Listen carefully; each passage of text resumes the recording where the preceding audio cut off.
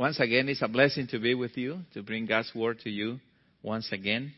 And I would like to open your Bibles in the first epistle of Peter, the Apostle Peter, who wrote these epistles. 1 Peter chapter 1. 1 Peter chapter 1.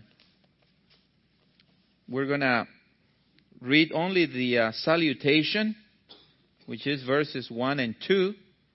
And our sermon will be based on that portion of 1 Peter chapter 1. So here, God's holy and infallible word.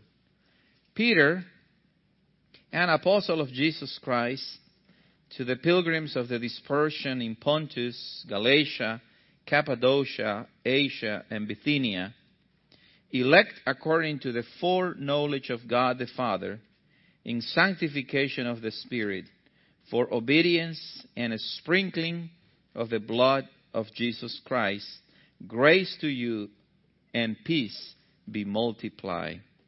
Amen. The Word of God. Let us pray. Our Father in heaven, as we come to your holy word, we pray that you give us a humble heart in order to understand your word, explain it, and submit our wills and lives to your holy word, O Lord. We confess, Father, our many sins, because we know that in Jesus Christ, as Paul says in Ephesians 1, there is abundant redemption. There is abundant of forgiveness of sins in Him, in His blood. And Father, we pray that with your Holy Spirit, you may enlighten our minds and hearts in order to see the glory of the Lord Jesus Christ, of the gospel in this portion of the Scripture. We pray this only in the name of Jesus Christ, our Lord and Savior. Amen. Amen.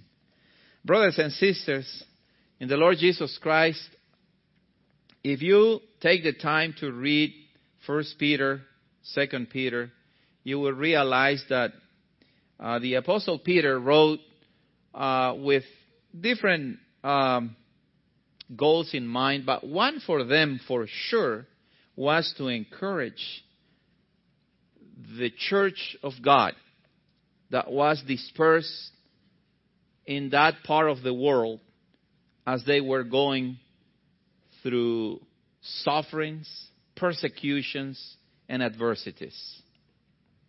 I know that your pastor has been teaching about a healthy Christian, right? A healthy church.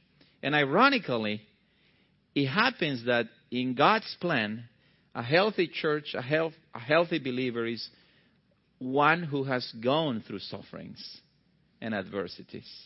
One who has experienced problems, pain, suffering in different ways. Isn't it? That then you come closer to the Lord. And we're going to learn from this salutation of Peter how we, the church today, as the church in his time, how the church today is helped by the gospel in order to face suffering, and in the middle of suffering to live as obedient children of God. So, first of all, the Apostle Peter says, Peter, an apostle of Jesus Christ. As you know, Peter was one of the apostles of Jesus Christ. And it's very interesting that when you read how the Lord Jesus gathered these 12 men around him, it's very interesting that he was actually the one who called them and chose them. He elected them, so to say. And that's a main theme in our sermon today as well. It is Jesus Christ who went and called Matthew and called Peter, called Andrew. We don't read in the Gospels that the apostles to be were the ones who came to Jesus and asked him, can we follow you?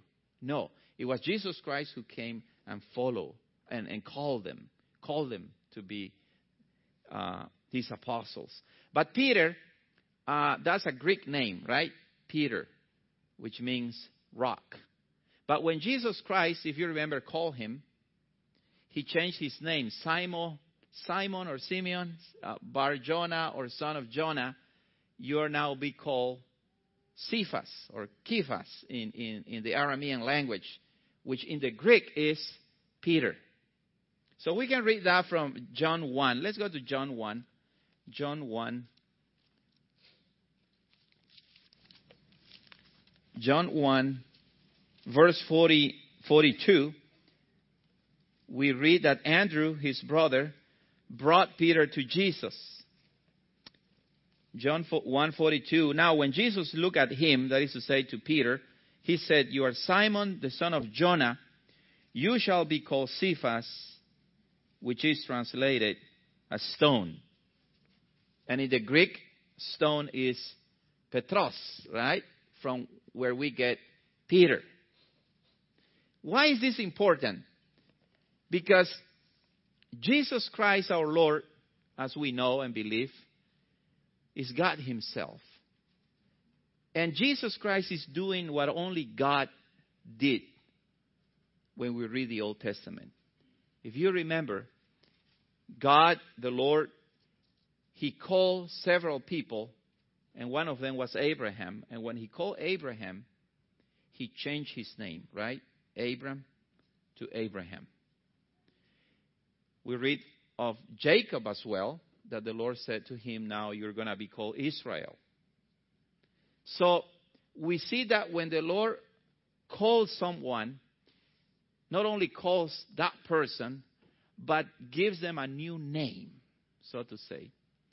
And the giving of a name denotes the authority of that person given the name. So when God says, your name will be now this and not that, God is telling us that he is the one who is the sovereign Lord, who has all the power and authority to give us a new name. And the new name that he gave those that he called, the new name indicated their new identity. The new name indicated their new being. Their new name indicated also their new task or mission, so to say. So we see that what the Lord, Yahweh, Jehovah did in the Old Testament is exactly what Jesus did with Peter. He calls Peter, gives him a new name, and also a mission. And now, when Peter writes his epistle to these brothers and sisters, he writes as Peter, which was his Greek new name given by Jesus, by which he was known among the believers in that time. Because his new name, so to say, show his identity, his essence. He is the apostle or one of the apostles of the Lord Jesus Christ. So Peter says in his first letter, Peter, apostle of Jesus Christ, the one who is sent with all the authority of Jesus Christ to write these things to you. So, brothers and sisters, as we come to 1 Peter, we should listen to Peter, because in listening to him, we are actually listening the words of the Lord Jesus Christ. So the words that he's going to tell us are so important. Peter, an apostle of Jesus Christ. And then he says, to the pilgrims of the dispersion in Pontus, Galatia, Cappadocia, Asia, and Bithynia. To the pilgrims of the dispersions. He writes in such interesting way. And the reason is this, that almost every word that Peter is using in this salutation is taken from the Old Testament. So he calls the church pilgrims of the dispersion. But why is Peter calling them pilgrims, sojourners, foreigners? Why is he calling them that way? Well, when Peter calls them that way is because Peter is telling us and telling the church that we are not disconnected from the one people of God in the Old Testament. Peter is telling us there is a continuity between the people of God in the Old Testament and the people of God in the New Testament. Let's read, for example, of Abraham in Genesis 23. Genesis 23, as you know, this story. We read the following, Genesis 23, verse 4.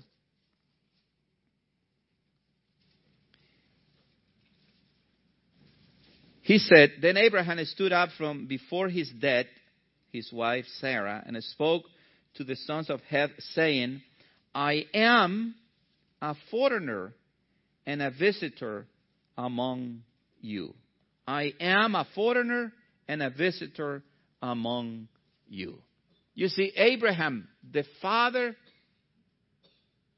of the people of Israel, he was a foreigner. He was a pilgrim. So when Peter calls the church in that time pilgrims, he's connecting the church of the New Testament with the church of the Old Testament. That we are all pilgrims on earth. And actually, if we go to Hebrews chapter 11,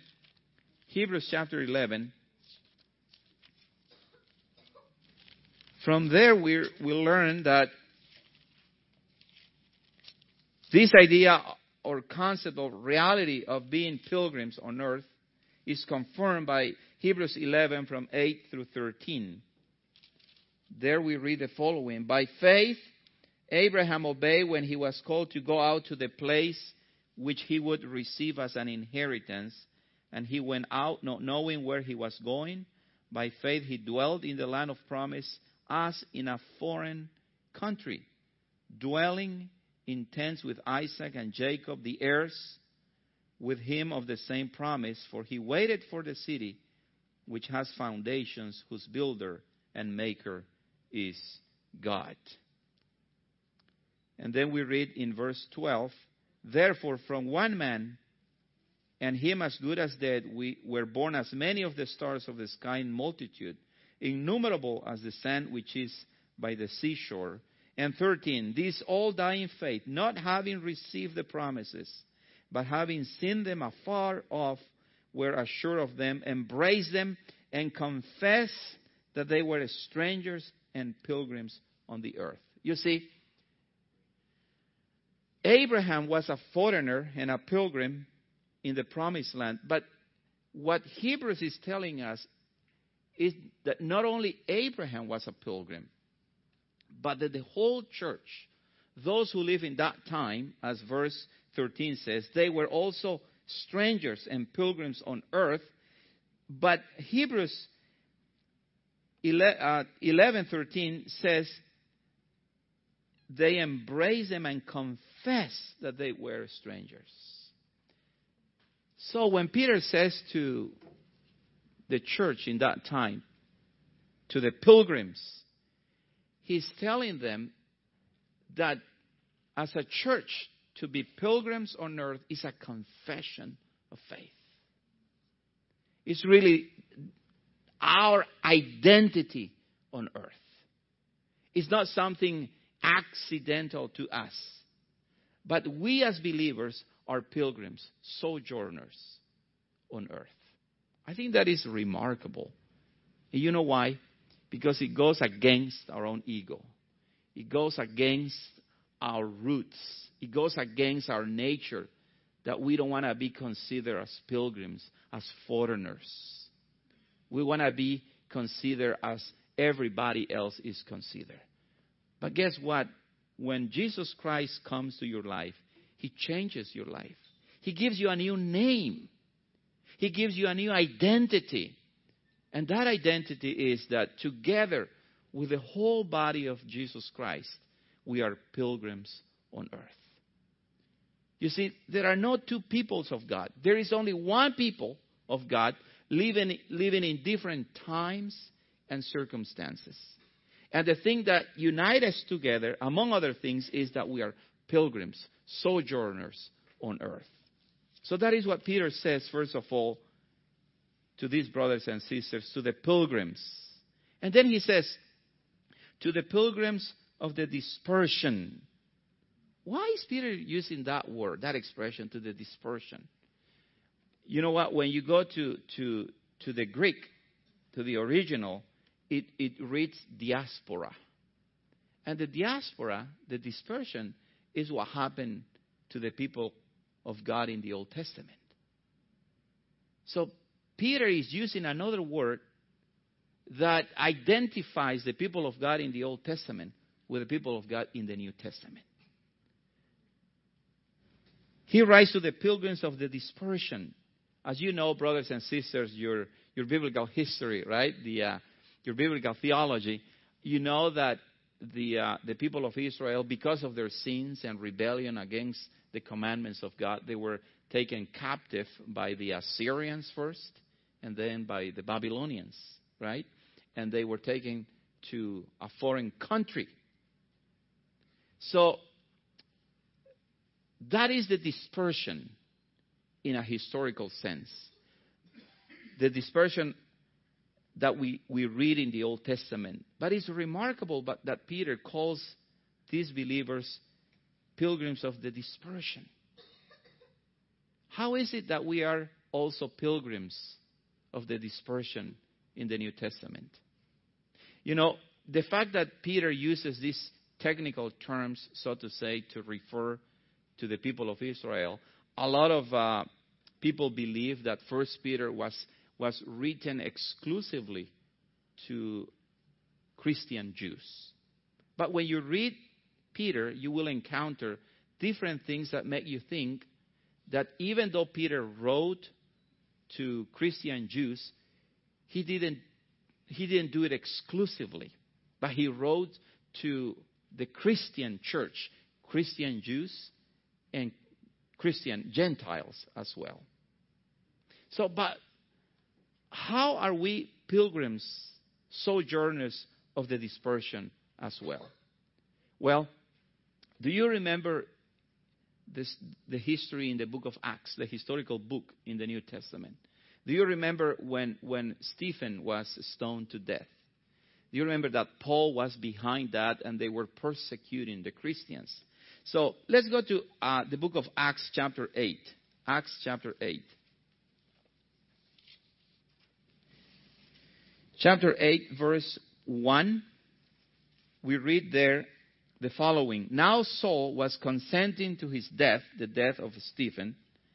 At that time, a great persecution arose against the church which was at Jerusalem, and they were all scattered throughout the regions of Judea and Samaria, except the apostles. You see the Christian dispersion in the very beginning? This is the Christian diaspora, so to say, in which the church is being dispersed among the nations. And then we read in verse 4, therefore those who were scattered went everywhere preaching the word. Isn't it amazing that the first ones who brought the gospel to Asia Minor, outside of Jerusalem, were not the apostles? Were those Christians that were persecuted and scattered. And as they went away, they were preaching the word of God. That's amazing. But then if we go to chapter 11, Acts 11, verse 19, we read the following. Now those who were scattered after the persecution that arose over Stephen traveled as far as, that's a difficult word for me to pronounce, Phoenicia, Cyprus and Antioch, preaching the word to no one but the Jews only. You see, those who were scattered didn't only go to Judea or Samaria, but they went actually beyond the territory of Israel to Asia Minor. They were dispersed and they brought with them the word of God. One of the things that is remarkable, I believe, is the fact that the Jews in the Old Testament, the people of God, they were scattered, they were dispersed because of their disobedience and rebellion against the commandments of the Lord. But it happened the contrary in the New Testament. It happened that because they were faithful, because they were accepting the gospel, they embraced the Lord Jesus Christ. Because of their faith, they were being persecuted. They were scattered and dispersed throughout the world. You see the same church, both in the Old Testament and New Testament, living in different times and circumstances, which shows us, among other things, that the essence of being Christians is that we are pilgrims. We are sojourners. That even though we live in this country, that we live in this world, this is not our final destination. Peter writes to these brothers and sisters and says to them, to the pilgrims of the dispersion. To the pilgrims of the dispersion. And because the words of Peter are the word of Jesus Christ, he's writing with the authority of the Lord Jesus Christ.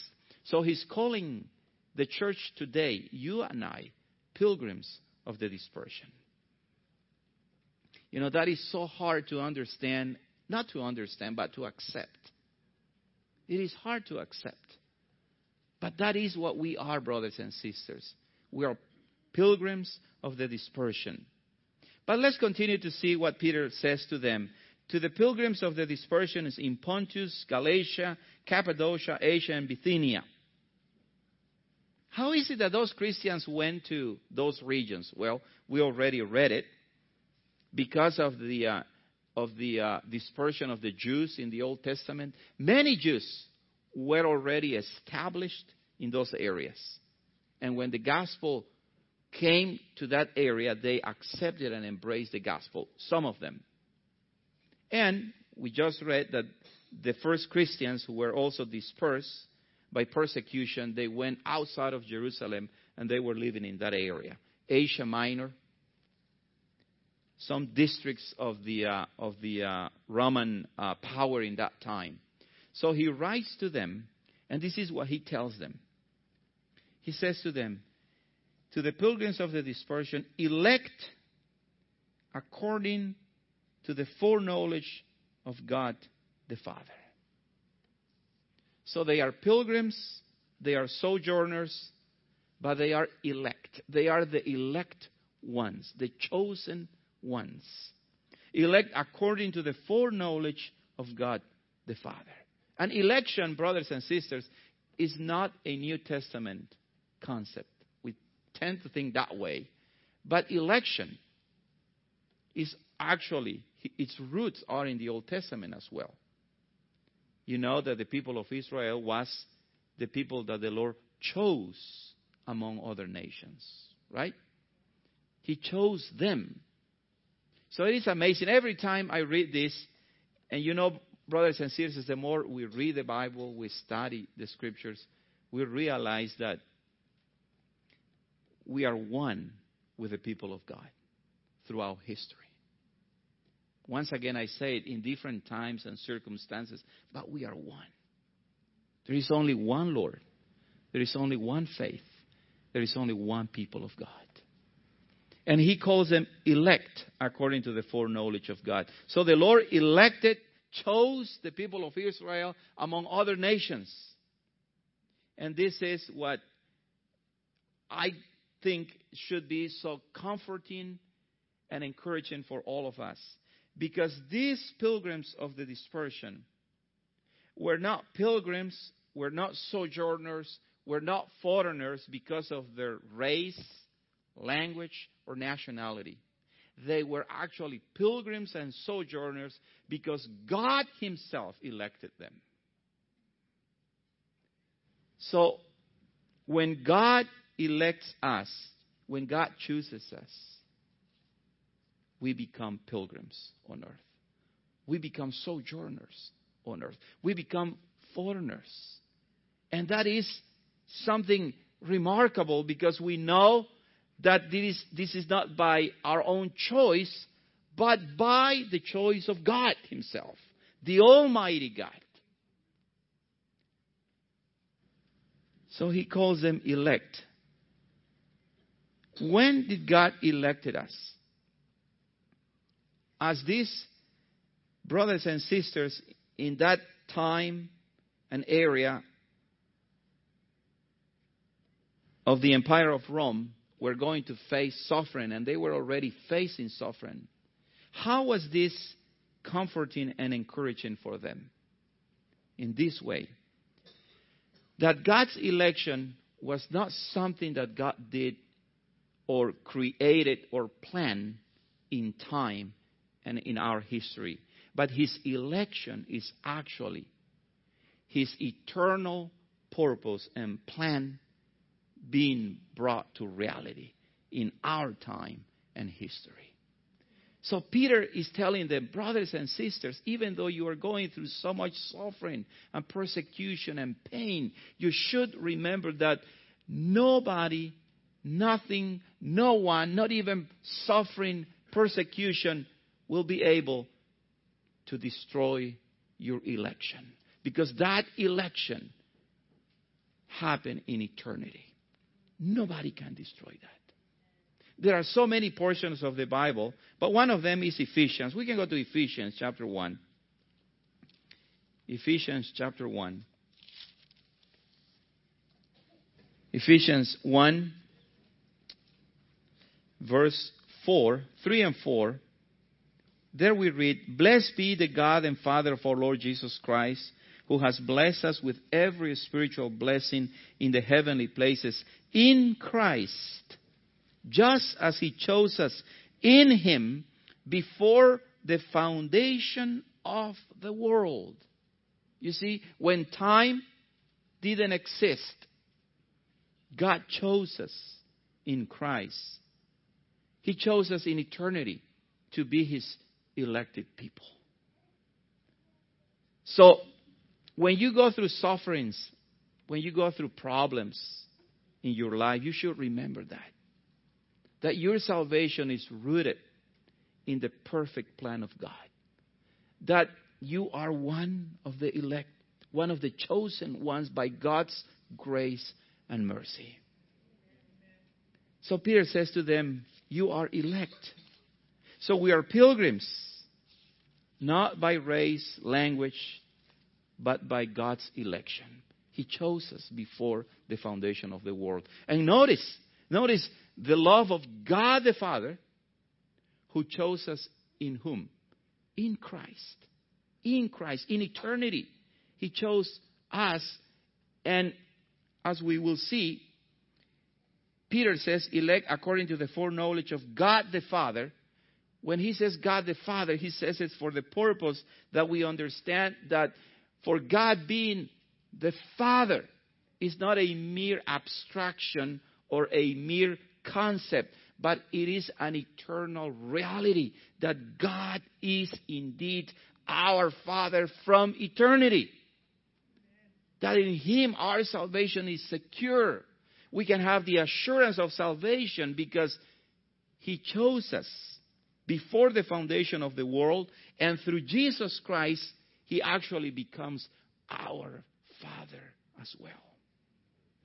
In Jesus Christ, we are able to enjoy all the benefits of this divine paternity, which is the model for all paternity, as Paul says in Ephesians as well. You see, he says to them, brothers and sisters, keep going, even though you are going through so much suffering. Because your salvation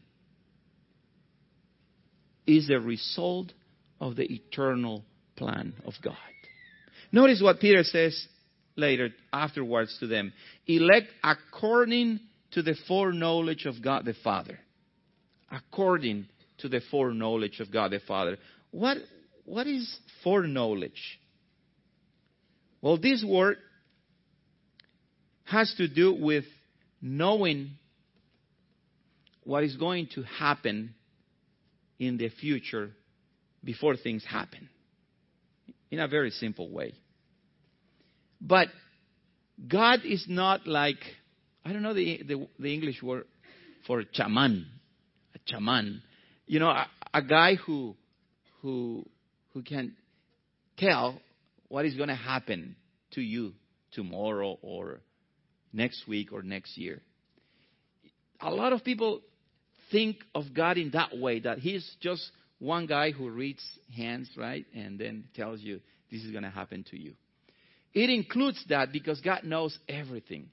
But God's foreknowledge has to do, brothers and sisters, with His own determination to tell us what is going to happen, how it's going to happen, and when it's going to happen. And no one, nothing, nobody is able to say no to Him or stop or frustrate His plans. So when Peter says that we are elect according to the foreknowledge of God the Father, he's telling us that God purposefully chose us. That God determined to elect us in Jesus Christ. That our election is not something that He had to do because things were wrong with His original plan. So He determined to elect us in Christ. Peter is not saying that God, as many people like to say, saw that we were going to do good works and that is why He elected us. No, he's not saying that. His foreknowledge includes that He knows what is going to happen, but also includes that He determines what is going to happen. And that is very exemplified in Jesus' own death. Do you remember that in the book of Acts chapter 2? Let's go there to Acts chapter 2. Acts chapter 2 verses 22 and 23. There we read this, and guess who is preaching? Peter as well.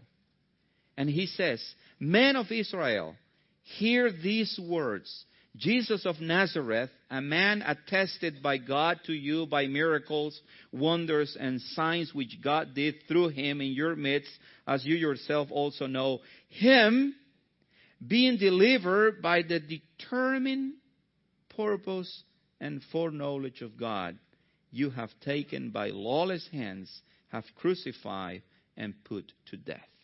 You see, the same word, foreknowledge, is used in Acts 2:23. He being delivered by the determined purpose and foreknowledge of God. That is amazing because, brothers and sisters, God the Father, in Christ Jesus, He determined His purpose by grace and mercy was to choose you and me. That's why we say that salvation is not by works. It's only by God's grace and mercy. So we go back to 1 Peter and he says, "To the pilgrims of the dispersion, elect according to the foreknowledge of God the Father." But how is it that God actually elects us in time or chooses us in time? Peter says, in sanctification of the Spirit. I mention this because I know that your pastor has taught you well that we don't know who the elect ones are. Right? Only God knows the exact number of the elects and who are they in truth. But notice how Peter, he says, he calls the church in the dispersion, he calls them elect. How can that be?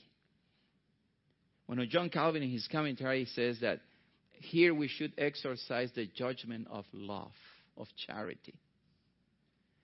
That what Peter is actually telling us is that the ones that we see in church that are sanctified according to our human eyes, the ones that we can see and bear fruits of the gospel, the fruits of the Spirit, we can say we are elect. We are chosen by God.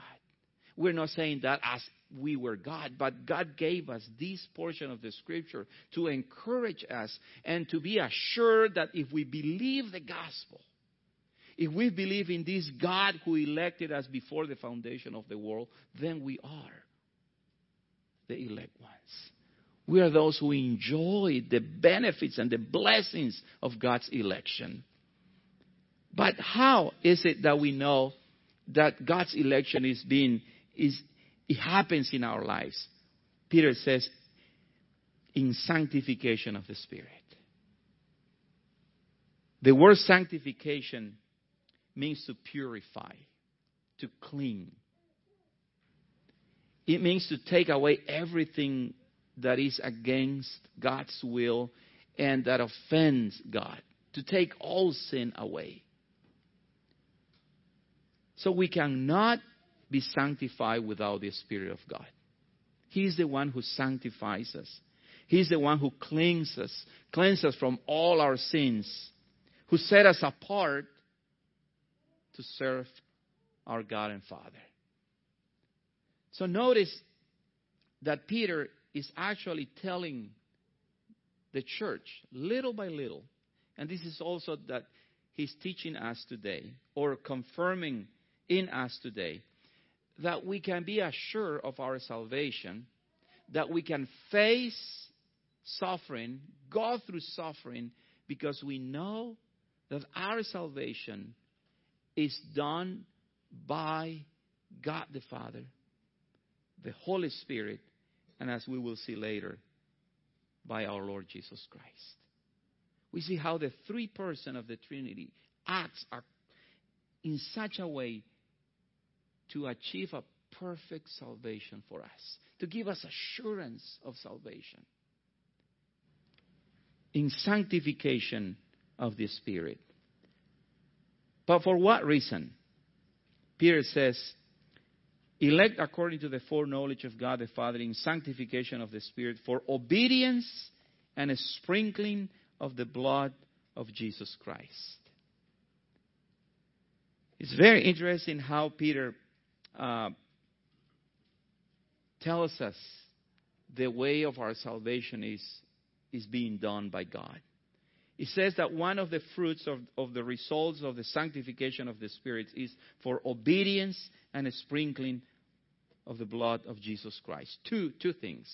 But before that, when Peter speaks of the sanctification of the Spirit, the word sanctification, especially, we perhaps don't see it in Spanish, in English.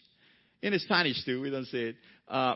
But when we read the word sanctification in the original Greek, it is a very specific word that tells us that the sanctification effected by the Holy Spirit is an ongoing sanctification. That He's always sanctifying us, cleansing us, purifying us day by day. That is, I believe, amazing. That is amazing. In sanctification of the Spirit. So He sanctifies us. And nobody is able to come to the Father unless the Holy Spirit brings him through the Lord Jesus Christ. He says that one of the results of the sanctification of the Spirit is for obedience. For obedience. And according to the context in Peter, it is safe to say that obedience means to the obedience to the gospel of the Lord Jesus Christ. To embrace the gospel of the Lord Jesus Christ, and with that, embrace the whole of the Scriptures.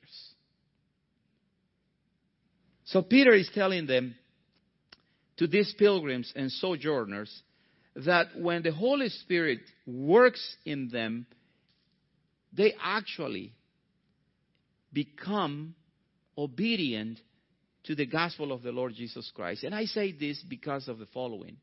Remember, they were living in a pagan world in which the Roman Empire and the pagan religions were persecuting them, were after them. They hated them. But Peter says to them, even in the middle of that, even when you think that you won't be able to embrace the gospel. When the Holy Spirit comes to your life and transforms and gives you a new heart, you abandon that style of life to become an obedient child of the Lord. We perhaps don't see that in that deep sense nowadays. But as we work with other Christians, and we happen to know, for example, Christians who are Muslims, right? Or other religions, in which they are exiled from their families because they embrace the gospel, we start to realize that what Peter is saying is true. It's really true. That your own family will despise you. Your own family will hate you. But when the Holy Spirit comes to you, you will actually obey the Lord Jesus Christ. You will. No matter what. You will. And then Peter says, in sanctification of the Spirit for obedience and a sprinkling of the blood of Jesus Christ. Sprinkling of the blood of Jesus Christ. Once again, this expression, sprinkling of the blood of Jesus Christ, has its roots in the Old Testament. We can go to Exodus. Let's go to Exodus quickly. Exodus 24. Exodus 24. And there we read the following. 24. Verse 24 verse 8. When the people committed to obey and follow God's words, God's commandments, and the Lord ratified his covenant with them, there we read, and Moses took the blood, sprinkled it on the people, and said, this is the blood of the covenant which the Lord has made with you according to all these words. You see, Moses sprinkled that blood on the people.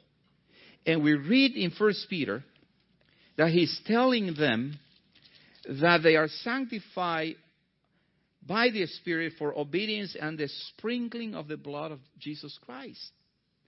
So what Peter is telling them is that there is no way to obey God unless the Holy Spirit works in us.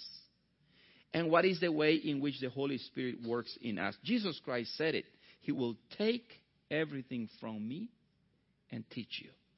So what the Holy Spirit does is that he takes that perfect work of the Lord Jesus Christ, his perfect sacrifice, that blood that he shed on the cross, and he applies it to our hearts in such a way, brothers and sisters, that when we are sprinkled by the blood of Jesus Christ, we are forgiven. We are fully forgiven of all our sins. So Peter is telling them, you are elect of God the Father. You have been sanctified by the Spirit, and you have been forgiven by the precious blood of the Lord Jesus Christ. He's the one who rescued you from condemnation. So when you go through sufferings, remember this. Remember that the Almighty God, the Eternal Father, the Holy Spirit, and His Son, the three of them work in such a way that they have secured your salvation. That is the foundation of your salvation. That is why, to finish, Peter says to them, grace to you and peace be multiplied. They need it every day, every single day, as we need it as well. Peter says, be multiplied.